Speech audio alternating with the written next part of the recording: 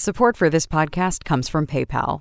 Small business owner? PayPal QR codes are the safe and easy payment option. It's all the security PayPal is known for online, in person. Cash only? QR codes allow you to accept credit or debit with everyday low fees. No additional hardware or software needed. Use the app to generate your unique QR code. Customers scan your code with their PayPal app to pay you.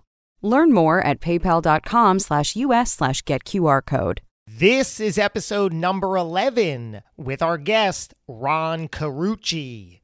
On today's episode, so many leaders struggle with the decision, how to make decisions. And most of them reflexively want to please people, and they just say yes to everything because they're so concerned about disappointing people. They don't want to do that. Great leaders, great entrepreneurs that know that leadership is the ability to disappoint people at a rate they can absorb. If you're not saying no, if you're not pissing somebody off, you're probably not doing your job. Welcome to the Hidden Entrepreneur Show. My name is Josh Carey. You want in on a little secret? I was in hiding for 40 years. Yeah, I was hiding every part of myself in every situation. And I can tell you one thing, hiding sucks. I'm now on a mission to help extraordinary people like yourself rediscover the world around you, connect beautifully with others, and excel tremendously in all you set out to do. Join in. It's the Hidden Entrepreneur Show. When you hear the word leader, what comes to mind?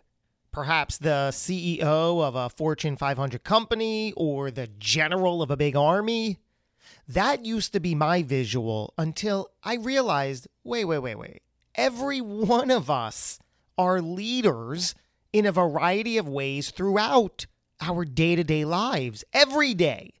You are the leader of your household, for example, meaning you're the one responsible for making sure all the tasks get done. You, as leader, need to determine what needs to get accomplished.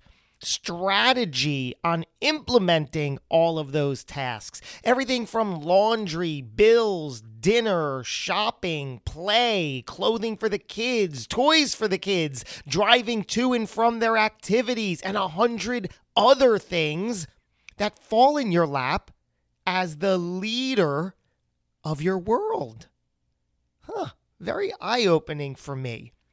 Leadership is a skill that can and should be learned by you, no matter where you apply it in your life. My guest today is a smart man. It's Ron Carucci. He and his company, they're your first phone call when you're the CEO and senior executive of a big corporation and things aren't going as planned. It's no secret that not all leadership is created equal.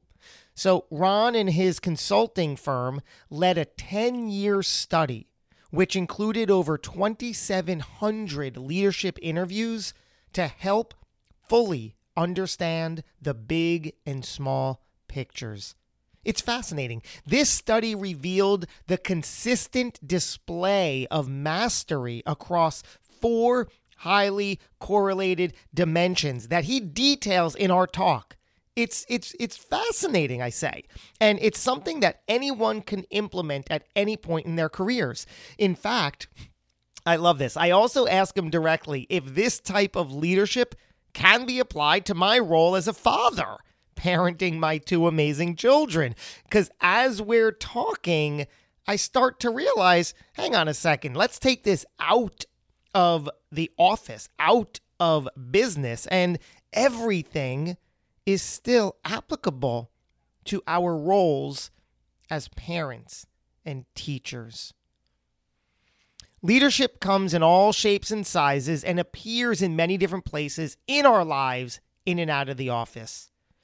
Ron's personal life, like most everyone's, isn't without early heartache and loss.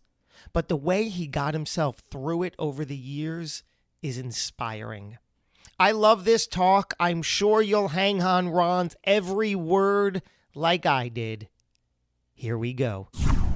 Look at that. You made it. I made it. We all made it. Welcome into the studio. Look at that on air button. It is doing its thing. We are on the air. Hashtag favorite time of the week. You know, I don't even know where to begin with our guest today. The breadth of his resume and credentials that really describe what he's done are vast. And what I'm excited about is to really dive deep into who he is. But let me just paint a quick little picture for our guest. He is a seasoned consultant with over 25 years of experience working with CEOs, senior executives of organizations from your Fortune 50s to startups, all in pursuit of transformational,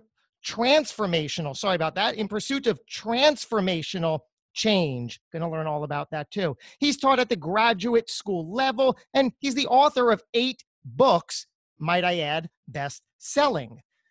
Help me welcome, without further ado, look at that. It is Ron Carucci. How's it going, Ron? Hey, Josh, how are you? Great to be with you. Thanks for having me. Absolute pleasure. So among other things, you've spoken on the TEDx stage twice.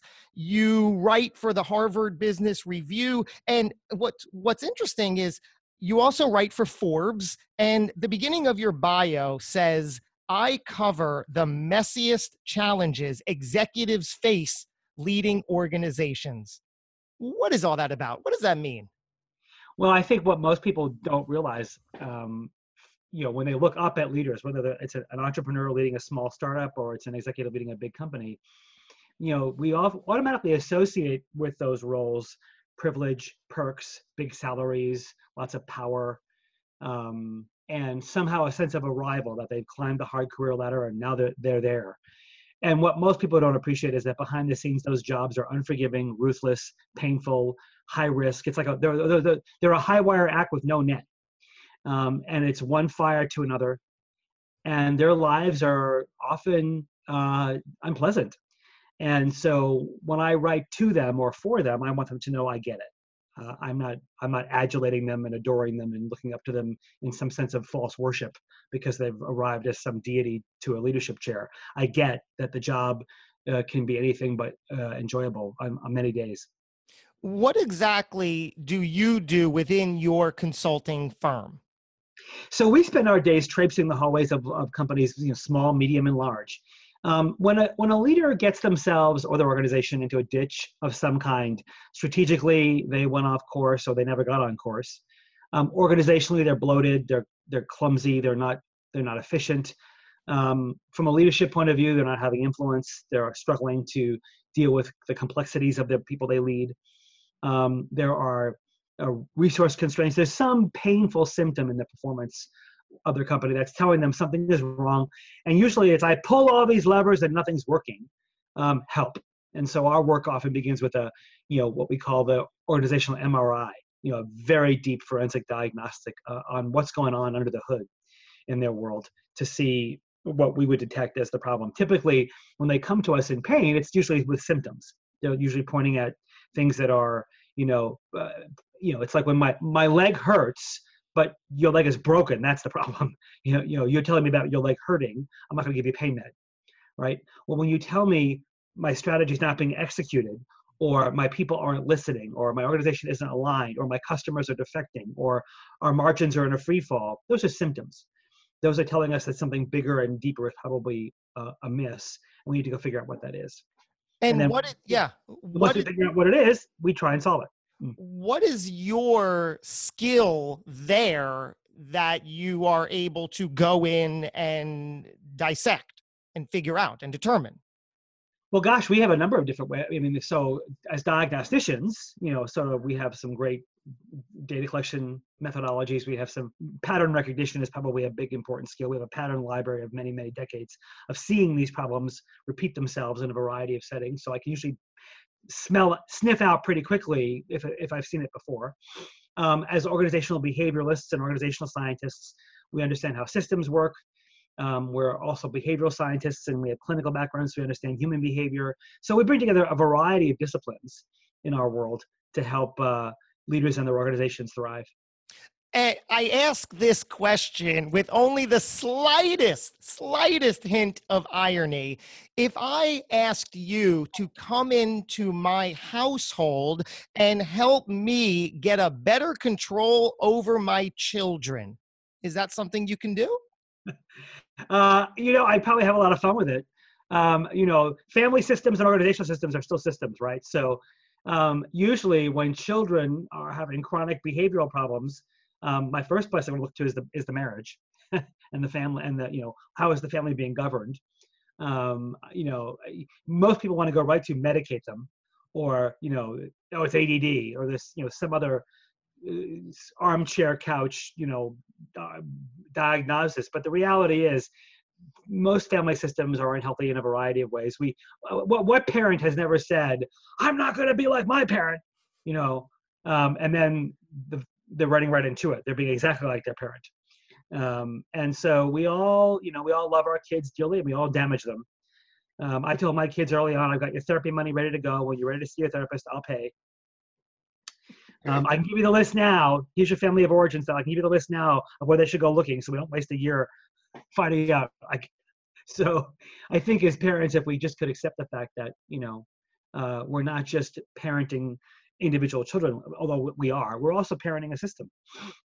So it is all applicable, whether we're talking in this conversation about high-level executives and CEOs, or startup companies, or your solopreneur, entrepreneur, or mother, father trying to run a household. I know you did a 10-year study, over 2,700 executives, and I think what started this was the true statistic that over 50 or 60% of executives fail in their position? Yeah, within 18 months. And we've known that. What's really sad about that, Josh, we've known that for 20 years. And it's been acceptably normal that we just sort of roll the dice on a 50-50 shot. Now, of course, the recruiters love that because it's an annuity for them. But everybody else, there's a lot of waste and carnage behind those otherwise promising careers. And it became personal when somebody on one of our transformational projects was elevated to a much bigger role. He had distinguished himself. He was bright. He was sharp. He was smart. People assumed he'd go far, was given a chance to take on a new piece of the organization we had just built. And 9 months later, he'd been fired. I was shocked when he called to tell me. I thought he was going to call and tell me how great things were going. And 2 hours after he called, the CEO called to let me know he'd been fired. And that was very distressing because he more than subtly inferred that some of that failure was my responsibility for not having done a better job preparing him. And I was devastated to hear that. And I asked if we could come back in and on our dime, could we just come sniff around to find out how could we have misjudged his potential so much? Why was everybody so convinced this guy was the highest potential you could see? And suddenly now he's a disaster. That doesn't make any sense. And it was that investigation that led us to our 10-year study to say, wait a minute, this is happening everywhere. He was just one more statistic. And the reality is, sure, every now and then you're gonna have a bad pick. But for the most part, these were promising individuals who were set up to fail. And we discovered in our 10-year study that organizations put these obstacles in the way of people on their way up. Not intentionally, but they're there. There are lots of landmines you have to go tap dancing in. And so that was, fascinating to uncover all those, landmines that could be easily removed if you thought about them. But what was also fascinating was if about half or more were tanking within 18 months, what were the other half doing that were thriving? What were the ones actually succeeding doing that made them so successful? So we were actually able to isolate really fascinating patterns of success across that population of people, and talk about those as well. So I'm an entrepreneur. Those listening are entrepreneurs. Even those who aren't can still gain value from this. What do we need to do? Who do we need to be? Where do we need to go in order to not fail within 18 months or to succeed in our own ventures? Well, so I think there were 4 remarkably consistent patterns that kept jumping out from the data set. In fact, my research team was a little bit irritated. I made them do 99 regression analyses on the data because the data kept saying that these 4 are what you had to be good at. And I was like, well, can't we say 3 out of the 4? Like, what if we said that you're good at 2 and maybe you suck at 1? And after 99 runs, they said, it's not going to change, Ron. It's 4 or nothing. After that, you're in the failure group. And so I didn't want to have to say that. The great news is they can all be learned. So the first one was context. So these leaders were remarkably curious. So many leaders, especially entrepreneurs, assume they have an answer to questions other people are asking, whether they're asking them or not, right? So they assume that they're there to impose their thinking, their answer, their solution on others. Great leaders, great entrepreneurs are curious. They start by assuming that they have as much to change in them as they have to change in others. They start by adapting to the context. They read the tea leaves around them very well, and they're naturally curious. They don't just dispense wisdom and answers. For many entrepreneurs, it means reading your customer base, reading your prospects, reading your competitive set, and understanding where you want to differentiate yourself. Most entrepreneurs say yes to everything. The second one was we call breadth. So these were the leaders that could see how all the parts of their worlds fit together. Too many leaders, too many entrepreneurs behave as hub and spoke. They're the hub and everything else is the spoke around them. Rather than trying to galvanize people into a collective whole, they actually divide and fragment organizations. As organizations scale and get larger, you add more people, entrepreneurs go from 50 to 100 to 200 people. Now suddenly you've got lots of fragments.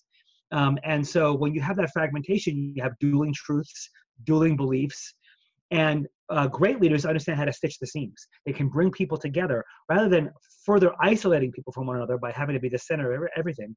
They know how to create collectivism. They know how to create coalition. They know how to build bridges across seams, especially when there are places where there's conflict, right? So everybody knows sales and marketing and finance, R&D and innovation. All these different parts of your organization are now going to have tensions as they compete for resources and your attention. And great leaders know how to build bridges instead of walls.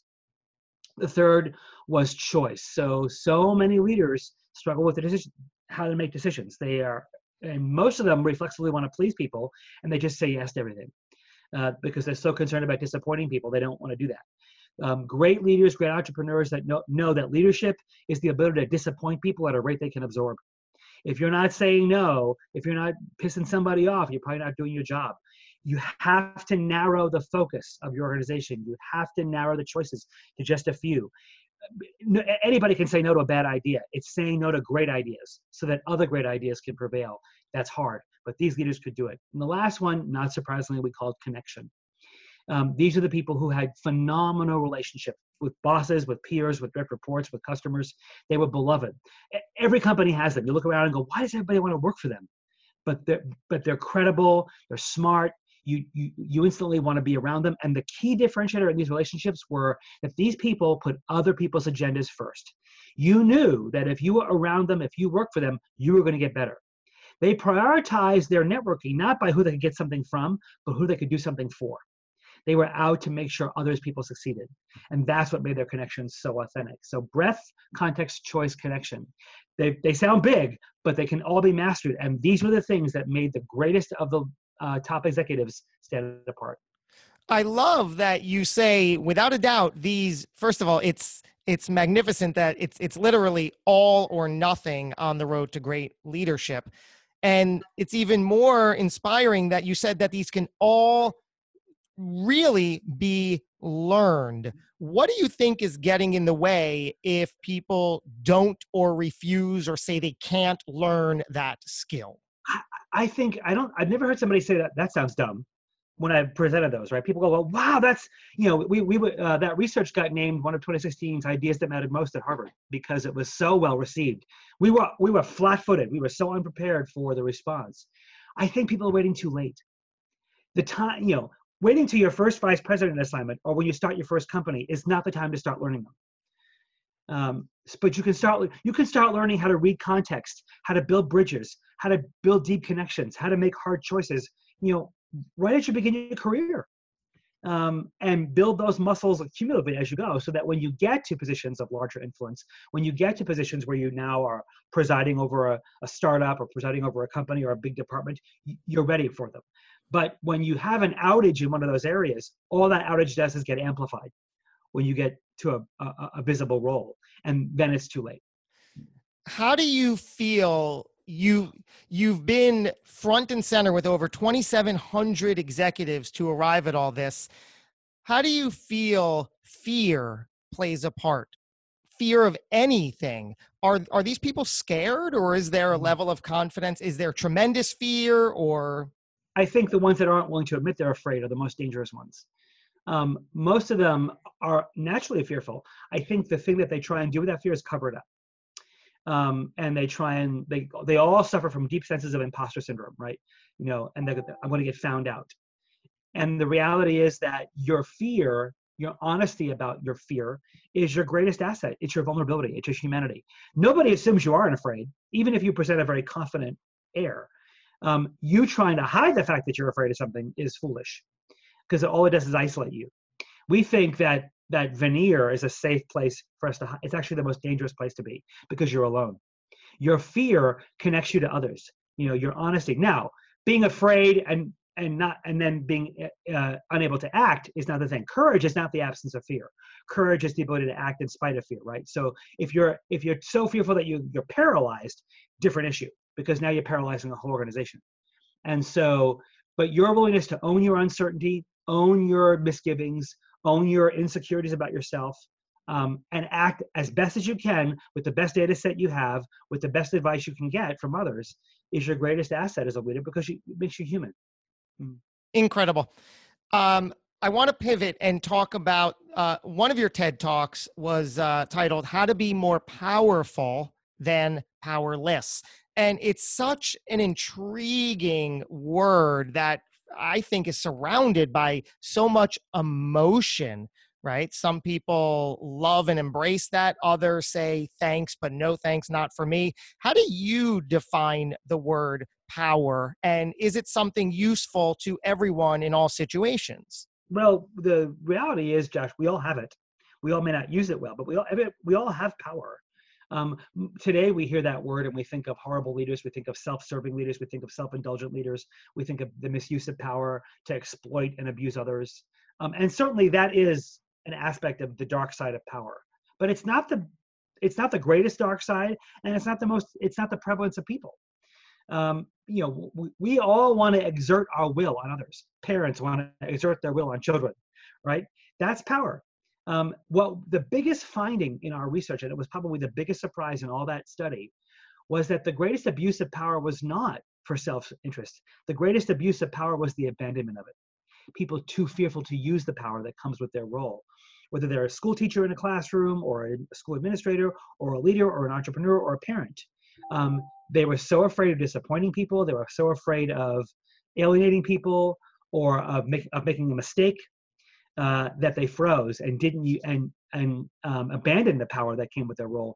And the missed opportunities to change the world, the missed opportunities to have influence and have impact on others was the tragic loss.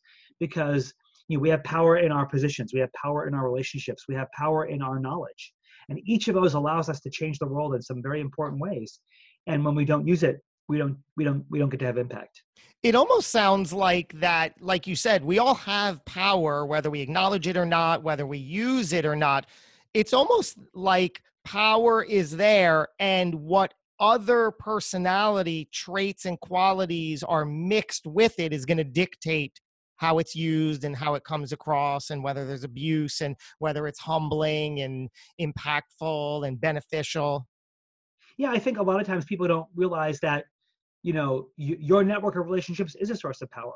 The knowledge you have, the ability to acquire knowledge and read and learn and form perspectives, is a source of power and influence. And certainly in your position as a parent, a teacher, a leader, a boss, a head of a committee in your community, those are all positions of power that you can bring to bear goodness with. You can bring to bear a greater good for others. If you do it, if you intentionally look to do that. If you're only looking to avoid failure, or only looking to avoid disappointing people, or only looking to not stick out of a crowd too much, then you're not going to be on the lookout for opportunities to have impact. You're certainly a well-read man today. Take us back some years. Where did this all come from? What were you like as a young child growing up?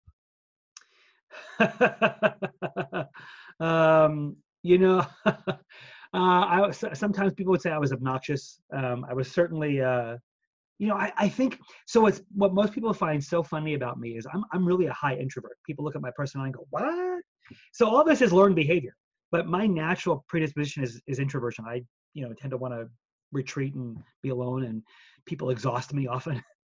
And so I think, but I began my career in the arts. I began my career in a very different field than the one I'm in right now. And up until, in my early 20s, that's what I was pursuing. And so, but I was always fascinated by the organization of human endeavor, that people could come together and do great things. If there was a fundraiser at school, I wanted to organize it. If there was a kickball game on the street that needed to be organized, I wanted to get everybody together and play, or a stickball game. If there was I wanted to get all my friends to go to Washington, D.C. in March, in junior high school. I call the bus company and I get, I just love the idea that you could bring people together and amplify their efforts and amplify work and have bigger impact. I just loved, that you could bring together humans for greater things. And so that's always been a fascination of mine. I don't know that I ever planned on it becoming my career, but I can look back and certainly see that I definitely had a love and a fascination for, human endeavor coming together.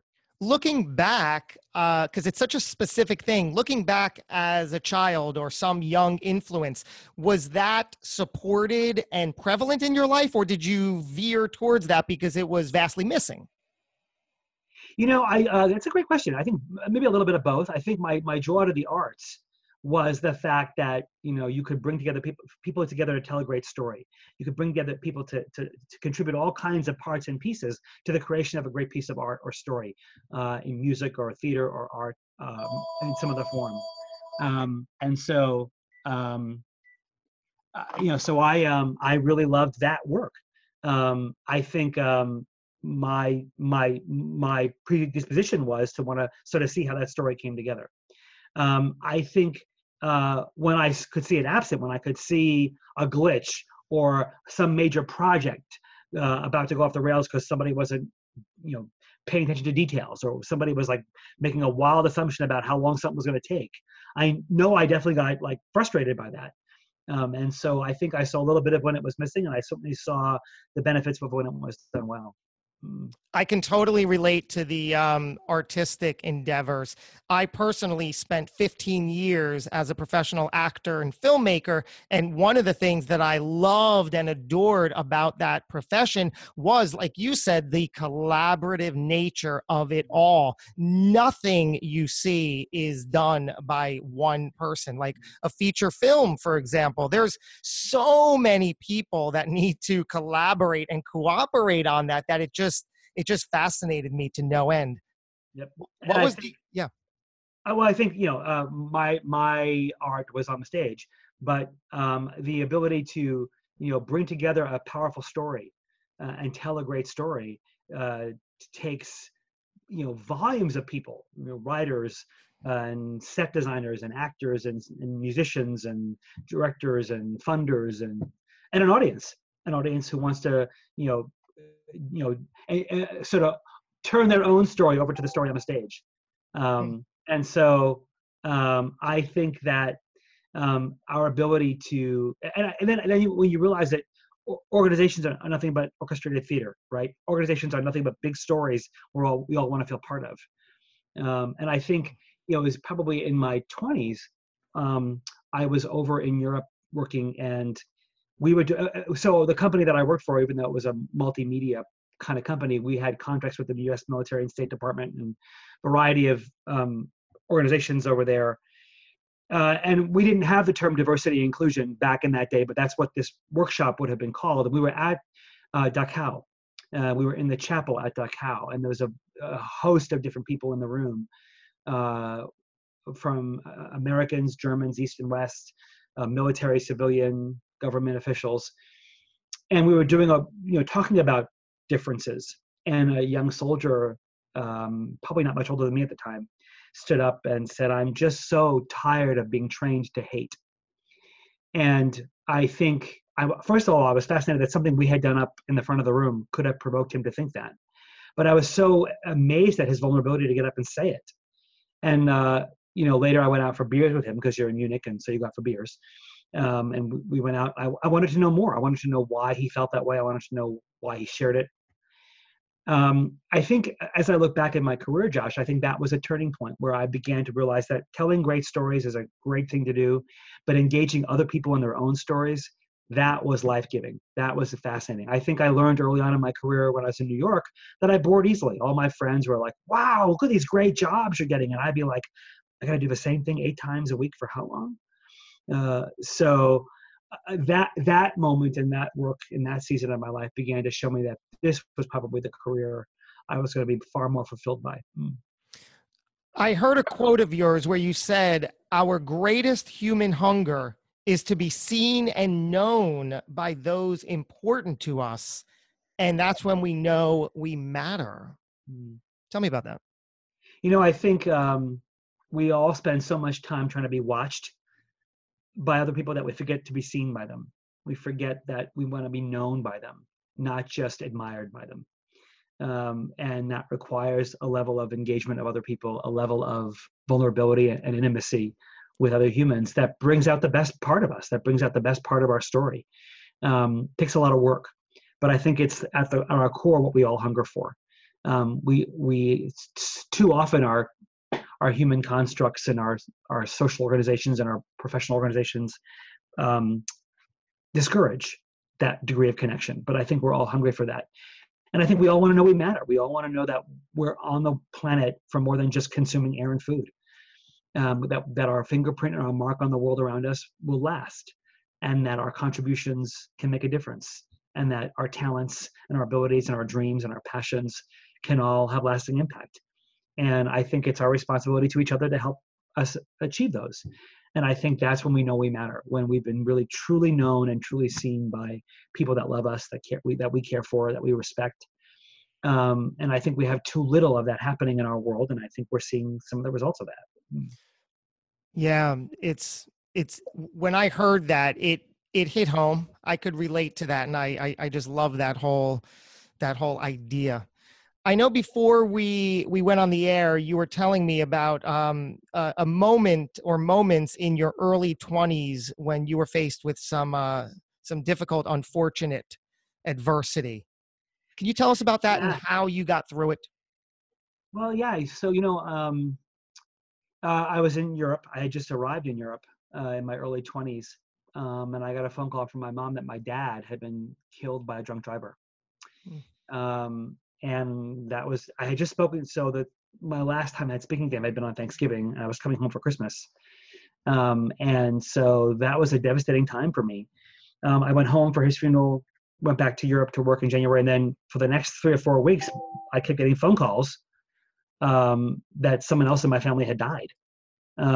So, within a month and a half, my home and my life had emptied out of people that I loved and cared for. And it froze me. It sent me into it wasn't just depression and anxiety, but a deep questioning of my identity, a deep questioning of my faith, a deep questioning of life.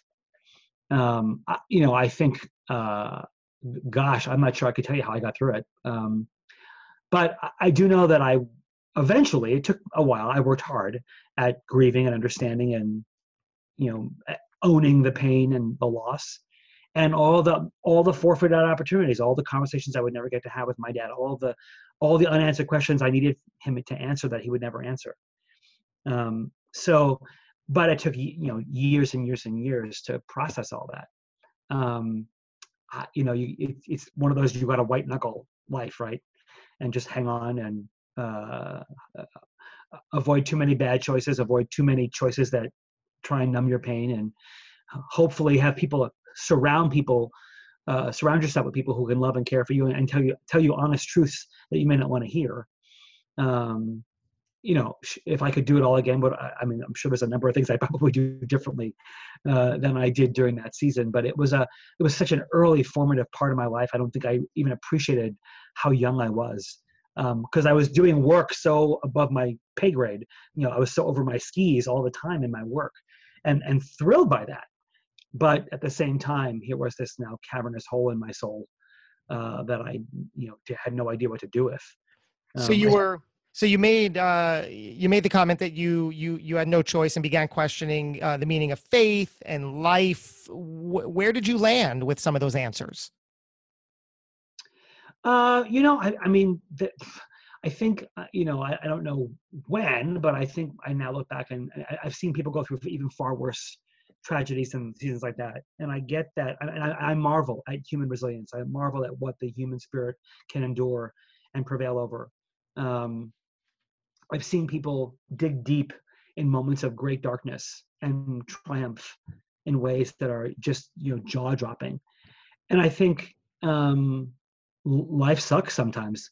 I think like that's not that profound, right? But I think the reality is that, you got to have some anchor. You got to have some place you turn to, whether it's, a community, your faith, some belief structure that says we're meant for more than just pain. We're meant for more than just the horrible parts of life, that there's beauty and goodness and joy and impact to be had. And sometimes, I mean, it's so cliche to say it, but sometimes our greatest contributions and assets come from the places we suffer the most.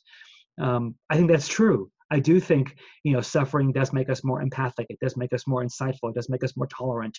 It does make us more, it can actually make us more hopeful if we allow it to. It can also make us more bitter and angry and, horrible to be around. And so I don't wish suffering on people, but I certainly do think it has benefit and it doesn't have to be wasted. You certainly have a long list of credentials today. Has it been smooth sailing to get here over the past few years? Oh, gosh, no. About 3.5 years ago, I hired a coach for myself. I thought, okay, time to take my own medicine here. I thought, and despite some of those credentials, despite some of those accomplishments, I wasn't attracting the kinds of clients I want. I wasn't finding my way into the lives of the kinds of leaders I wanted to accompany. I seem to be a magnet for sociopaths, and I'm like, is there like a sign on my back that says aim here? And I'm like, I don't want to work with these people. Someone should help them. It just didn't have to be me. And I didn't understand why. I just couldn't figure out why that was happening. And so I hired a coach, and she has been an extraordinary gift to my life. And she, like me, began her work with a diagnostic and MRI. And I remember when she came back to me with her data set and her feedback, I remember my hands were sweating and I was getting, my heart was racing and thinking, oh my gosh, this is what it's like to be on the other side of me. And it was, all good data to read. It was harsh and hard to see, but I recognized the truths in them. And the great news was that not only was I so misguided in my assumptions about what I thought I was doing to advance my visibility, I wasn't even in the right galaxy. Like, it wasn't just that I was doing the right things the wrong way. I wasn't even anywhere near the right things. I didn't even know, it was that classic, if you write it, they will come kind of thing. Well, and I was so misguided and so wrong. Being a little self-aware, what do you think was the reason? What was the cause? Why were you so far away? The world changed, Josh, right? The digital world had, when I began my career 30 years ago, and we started the firm 14 years ago, there were not a lot of practitioners doing this work. Leadership and organizational work was sort of a side dish at best. There was certainly some people for whom it was their main dish.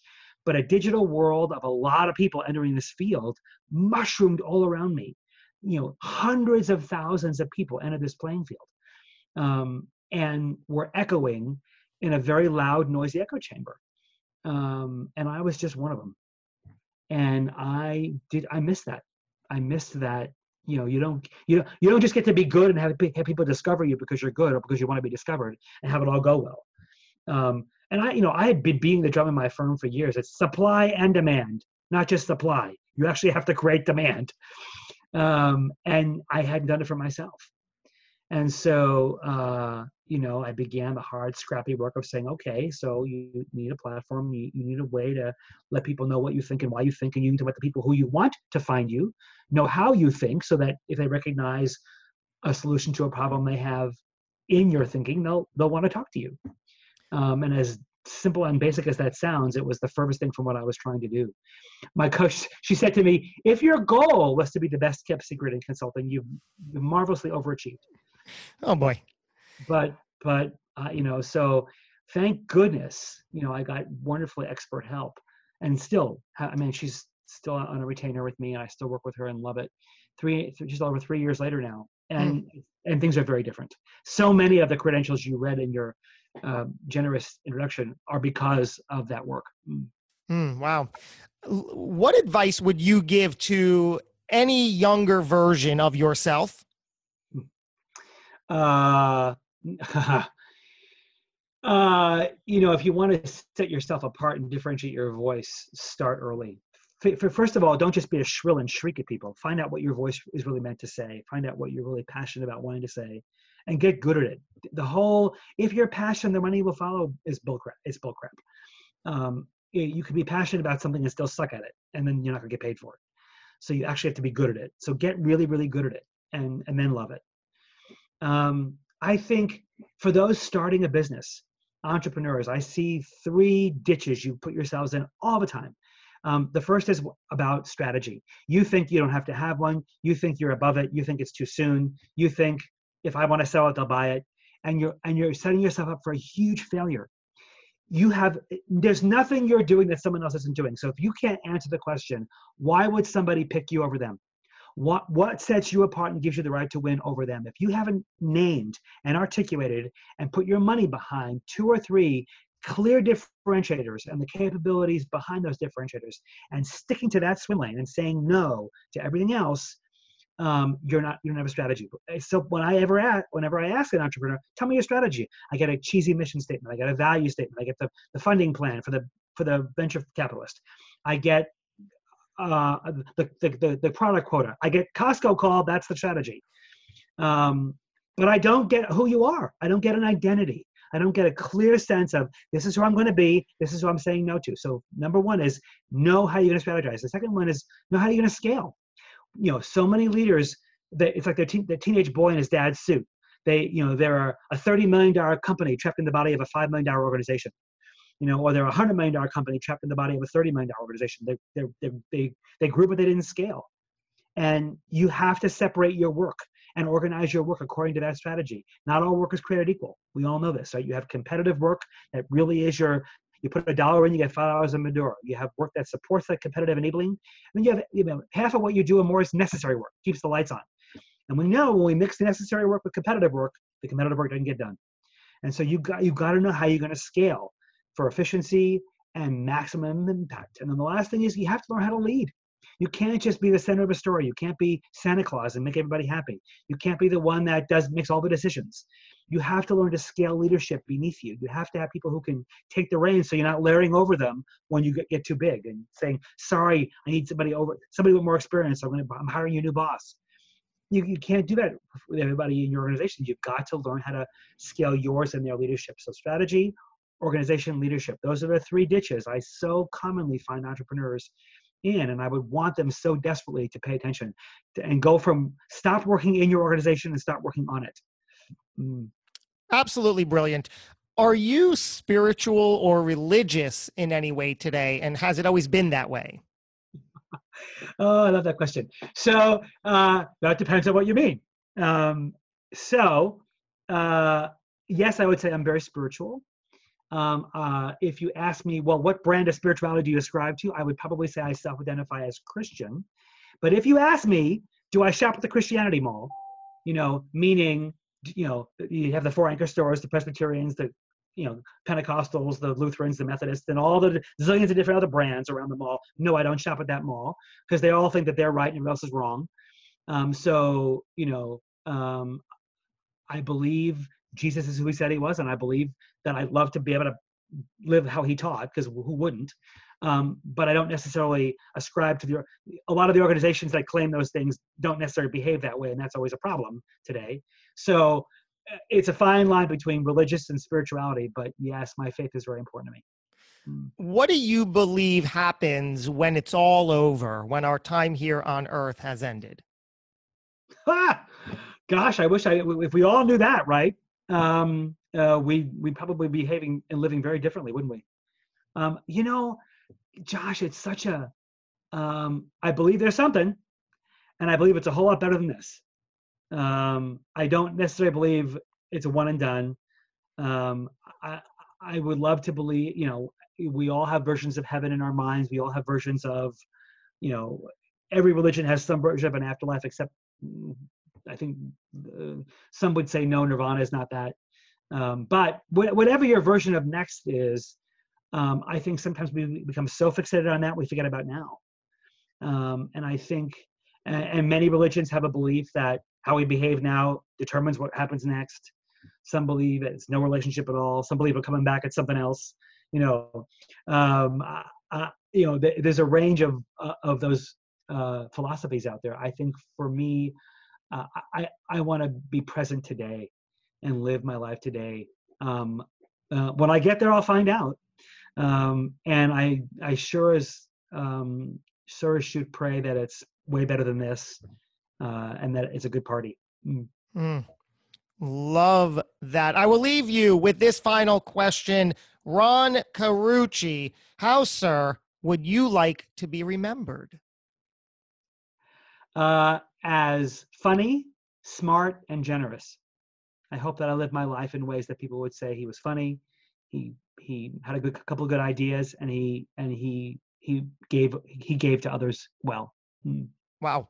Well, you certainly had a bunch more than a couple of good ideas, even in this relatively short dialogue. My goodness, I adored every minute of it. I really thank you for, I feel like I could talk to you for hours and never run out of things to talk about. You introvert you. I love how you pointed that out. In all seriousness, absolute pleasure meeting you in this regard. Thank you for your candor and your openness and your generosity. And thank you, everybody, for tuning in today. I hope that this has been valuable for you. Certainly some things that you can go forth and prosper with. Whew, my mind is wonderfully spinning. With that, I will leave you on your way. Till next time, go get 'em. Thanks for listening to the Hidden Entrepreneur Show. Make sure to subscribe through iTunes or Google Play so you can get notified every time we publish a new episode. And we'd love to hear your thoughts with an honest review on iTunes. Finally, follow us on your favorite social media platforms to keep the conversation going with Josh Carey and today's guest. Until next time. This podcast is a part of the C-Suite Radio Network. For more top business podcasts, visit c-suiteradio.com.